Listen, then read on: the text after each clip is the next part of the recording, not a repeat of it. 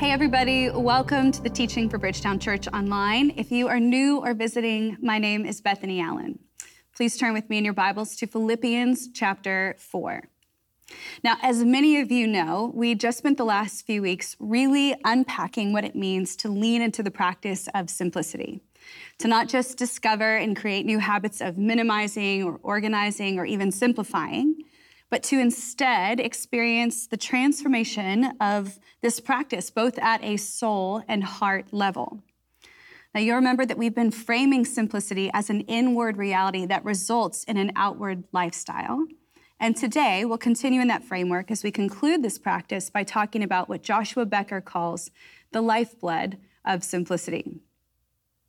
It was Independence Day, 1979, when President Jimmy Carter addressed the nation with a famous speech called the Crisis of Confidence, or more famously dubbed the Malaise Speech. And in it was this profound statement. He said, "Human identity is no longer defined by what one does, but by what one owns." But we've discovered that owning things and consuming things does not satisfy our longing for meaning. We've learned that piling up material goods cannot fill the emptiness of lives which have no confidence or purpose. Now, there's lots here, but essentially in this statement, President Carter was saying that we as Americans have a happiness or a satisfaction problem, and that stuff, what we consume and have, is really at the heart of the issue.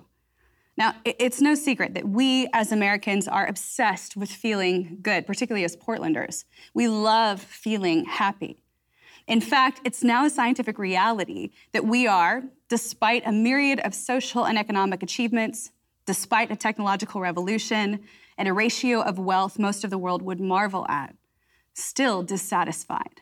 We are still, at our cores, unhappy people who are longing for more. It's what sociologists and psychologists are calling the happiness crisis. It's a crisis rooted in the fact that while happiness is an innate and natural desire, it is also an insatiable one, driving many to consume more and more with the promise of satisfaction, only to be left more empty and dissatisfied and estranged from their actual needs.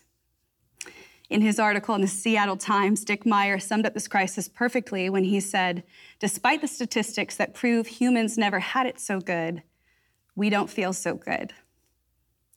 On every page of the human story, we find no man or woman exempt from this wrestle, from this struggle. And so the question is, what do we do? And is there a way to reconcile our desire for happiness and at the same time find peace and satisfaction for our souls? Today, we're going to look at what the scriptures have to say about this. So look down with me at Philippians chapter 4, verse 10. Here, Paul writes, "I rejoiced greatly in the Lord that at last you renewed your concern for me. Indeed, you were concerned, but you had no opportunity to show it. I'm not saying this because I am in need, for I have learned to be content whatever the circumstances. I know what it is to be in need, and I know what it is to have plenty. I have learned the secret of being content in any and every situation, whether well-fed or hungry, whether living in plenty or in want. I can do all this through him who gives me strength." Now here, we pick up at the end of Paul's letter to the church of Philippi. This was a letter he wrote during his imprisonment in Rome. Now this church, well known for their wealth and often indulgent lifestyle, had sent Paul a financial gift, and in verse 10, we find him responding to it, highlighting his gratitude, but also their heart in giving it. And what Paul is doing in this introductory phrase is reminding the Philippians that his thankfulness for their giving was not because he was needy, though he was, but because it was good for them to be people who were free to give. Now, in verse 11, Paul says something pretty simple, and yet it's layered with deep meaning. He tells his readers that he has learned to be content, whatever his circumstances, that he has been in seasons of need, and he's also been in seasons where he had more than enough. And still, he says, verse 12, that he has learned the secret of being content in every situation. Now, there are two things here that I don't want us to miss. The first is what Paul means when he says he's learned to be content. Content here in the Greek means satisfied with what one has and free from the need of external aid or circumstances. The image here is that of something that's containing sufficient resources within itself, not in need of anything else to make it whole or to bring peace to it. So here we find Paul saying that he learned to be satisfied, soul satisfied, both with what he has and who he is. That no matter his circumstances or situation, he is a soul at rest. Now next, I want you to notice how Paul says he learned to be content. And he says this twice. The word learned here is monothano. It's a discipline or practice in which one directs their mind to something and it produces an external result. More simply put, it means to learn through and by experience.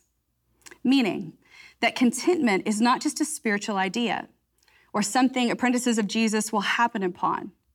Instead, it is a discipline, something that was formed in Paul, something he learned through experience. From possessions to influence, Paul now knew that none of those things could satisfy the ache of happiness within. And that makes sense, right? Because we know from Paul's life that he encountered both good and bad realities, hard and easy, abundance and scarcity. And through walking all of those paths, we see his heart growing in satisfaction, making it clear that what he possessed and who he was to others was sufficient to meet his deep soul ache. He had learned who and what it was that could bring true satisfaction. Finally, in verse 13, we find Paul saying that the only thing that met and satisfied this ache was Jesus, who gives him strength.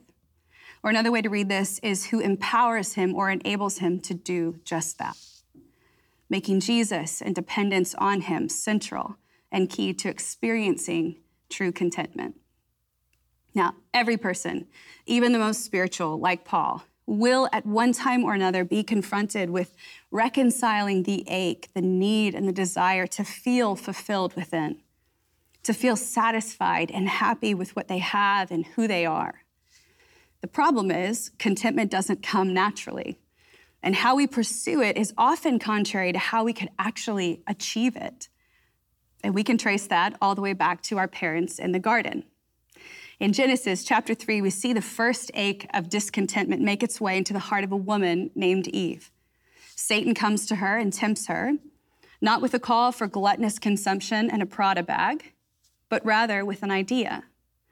The idea that God was depriving her and Adam of something good or better, that what he had provided and would ultimately provide could fall short, would potentially not be all that she had truly desired.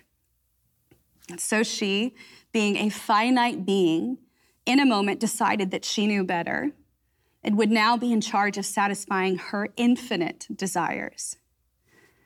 Eve's craving has become our own. We have inherited the ache of discontentment.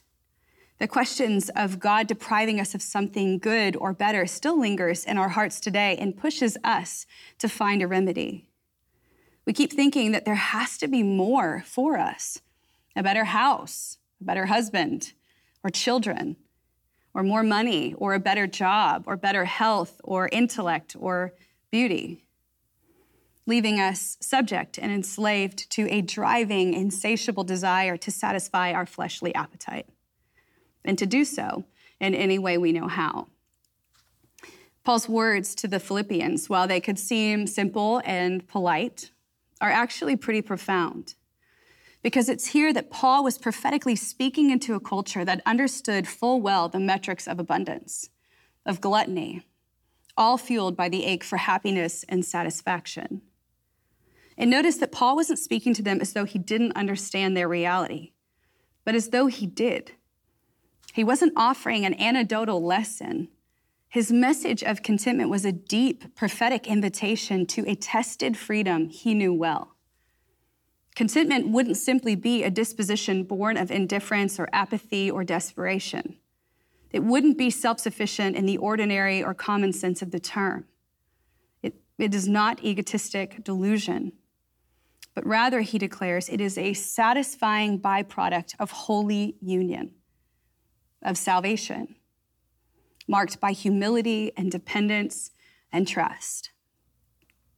Jeremiah Burrow, a leading and scholarly voice on contentment, once said, "A soul that is capable of God can be filled with nothing else but God." I think what he and Paul are getting at here is that contentment is the holy means to a restless end, that it is the antidote to the greed and the gluttony of our lives, that it is the remedy to senseless striving, and it is the birthplace of a life of simplicity. If rightly ordered, contentment will actually move us at a heart and soul level towards a life of simplicity. And you can't really have one without the other. Think about it. If you are content, satisfied at a soul level, you are actually extinguishing the fire of more in your life. The burning desire to look a certain way or to temporarily fulfill the ache of happiness, to get more, buy more, or own more, leading you to only own and consume what you need, making simplicity an easy practice. But if you aren't content, simplicity will be impossible because the lens through which you view your needs will be tainted by the driving impulse of more. You'll never be truly satisfied enough to simplify your life. The beauty of the practice of simplicity is that it has this profound way of revealing what we actually believe about ourselves, about God, and about others. It forces us to look in the mirror, literally, and to confront the reality and condition of our soul. Simplicity is a practice. It is a discipline, not because it makes your life look a certain way or because it gives you credibility on Instagram. It's a practice because when it is done well, it is a deeply refining and transformative work that is costly and painful and revealing. Simplicity is the practice or a practice of undoing. It's the work of soul freedom, of sanctification, and it transforms not just your internal life, but your external life as well. True simplicity is birthed from holy contentment, and each fuel the other. Each perpetuates the necessity of the other. It's like a cycle. Contentment produces simplicity, which in turn produces more contentment, which in turn, based on the very satisfaction of our souls, leads to an even more simplified life. And the cycle continues. A few weeks ago, John Mark talked about something he called the center, the holy center, the center point of bliss in the language of John Wesley. And his point was that as apprentices of Jesus, we are called to look within, to not look to ourselves, but really to look to God's Spirit. That line has haunted me over the last few weeks because in it, I am confronted with the reality that when I look within to the center, when I look and I find Jesus there, I know I have everything I need in him. And yet, I still, even after years of spiritual formation, believe and buy into the illusion that I need something more. The practice of simplicity is about coming face to face with our center and asking the question, is my soul content? Contentment is a call to the center, and when it's embraced, it does three very powerful things in our lives. First, it teaches us to see and value what's most important. Contentment provides for us the lens we need to distinguish between our wants and our needs, which frees us up to find the balance of our desires and to connect with who and what we need. It moves our focus off ourselves and gives us the space to see the world around us for what it really is. Contentment is the great slowing agent. It calls for the soul to see the good. It draws our eyes to things that carry weight, to things that we may have missed before because of our rushed or impulsive speed or pace. Next, it releases you from the tyranny of more. Contentment doesn't relieve the absence of desire, but it does teach you to be satisfied with where you are and what you have. It frees you from the oppressive and dictating reality of the elusive more. Finally, it roots you in the present, which, by the way, is where the work of spiritual formation actually takes place. Contentment tethers you to what is, not to what isn't. It demands you see what is happening now, who you are with, and what you do have. And it's in the present that you are able to see actively, not with wanting eyes, what God is doing now. Contentment teaches us to number our days. It calls us to remember that we are a vapor and ultimately transforms what we value and where we place our value. Okay, so how do we do this? How do we actually cultivate contentment in our life? In the work of spiritual formation, we constantly have to reorient. So reorient our hearts, our thinking, our bodies. And when it comes to contentment, we will also have to reorient. To reorient how we find joy, what we name as valuable, what we hold up as priorities. And even more than that, we will have to allow Jesus to be the one who determines not only the value, but the necessity of what we hold up as valuable. Practically speaking, there are about 6 things we can start doing to cultivate contentment. Becoming Minimalist author Joshua Becker offers 6 of these places to start, and I've added a few more because I can. And I've also adapted a few of his. But basically, he says this. First, we need to practice gratitude. It's impossible to develop contentment without gratitude. They are inseparable. Grateful people are those who have learned to focus on the good things in their life, not the things that they are missing or what they feel like they're lacking. And it's here that you can actually start small. You can make a list of the good things in your life. I mean, just put one thing on there if you have to. Do a 2-minute meditation in the morning, calling to mind what you were grateful for. I did that even this morning. Talk about what you're grateful for around the dinner table, if you eat at a table. Sometimes I need help with the gratitude practice. I always have. Not that I'm not a grateful person. It's just been, I'm just not like actively disciplined at like, I'm grateful for. I'm not one of those people. So I force myself sometimes to tell someone a few things that I'm grateful for every day. And usually it ends up being the grocery store clerk. But you find a person and you just do it. Practicing gratitude and integrating it into your life with intention will undoubtedly shift and cultivate a heart that is oriented around what you have and who you are, as opposed to what you don't have and who you aren't. Next, take captive your thoughts. The mind is the place of transformation. And from the scriptures to neuroscience, we see and know that what we think about shapes reality. We know that we can even create new neural pathways of thought and feeling in our mind. A person who lacks contentment in their life will often engage when and then thinking. When I get, fill in the blank, then I will be happy.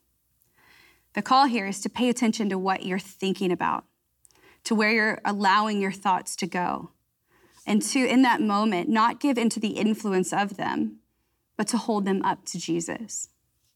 Remember, in order to take something captive, you have to name what it is. In psychology, therapists often use the phrase, name it to tame it. Meaning, transforming our discontentment starts with naming where we feel discontent. So, be mindful about what you're thinking about. Be quick to name it and tame it. And consider how what you're thinking about, what you name or don't name, is shaping the condition and the desires of your heart. Third, stop buying things, at least for a while. And look, this is coming from someone who loves a good shopping trip and a new outfit. I don't mean this literally necessarily, but I think that for many of us, it's been integrated into our lives that the proper way we diffuse discontent is to actually purchase an outward item that is seemingly causing the discontentment. Almost no energy is spent determining the true root of the discontent. Are you dissatisfied with your body? Go buy new clothes. Not content with your vehicle or your car? Go buy a new one. We've gotten into the habit of satisfying our discontent by simply spending more money. And we've got to break that cycle or that habit in our life.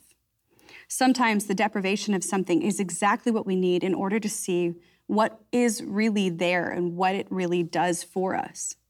The next time you recognize discontentment surfacing in your life, refuse to give into that habit. Instead, commit to better understand yourself and why the lack of that item is causing discontentment in you. Only after you intentionally break the habit can true contentment begin to surface. Next, let go of comparison. Comparing your life with someone else's will always lead to discontentment. It's been said that comparison is the thief of joy, and that is true. There will always be people, always, in our life who appear to be better off than we think they are. They will look perfect and seem perfect on Instagram. But look, it's a fact. We always compare the worst of what we know about ourselves to the best assumptions that we can make about other people, which isn't fair.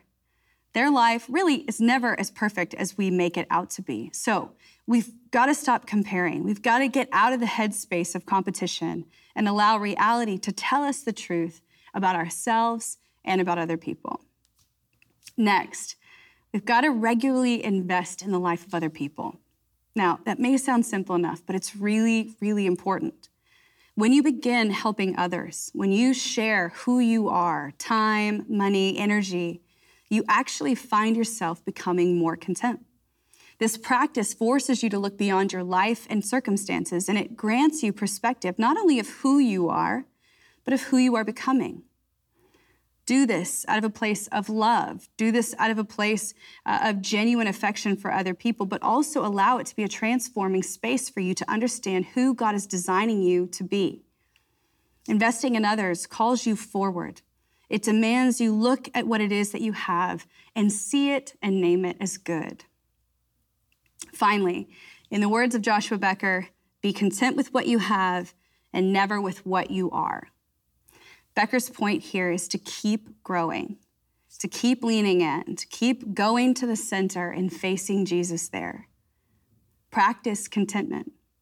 Push into what is hard and let it reveal what is still broken and in need of healing.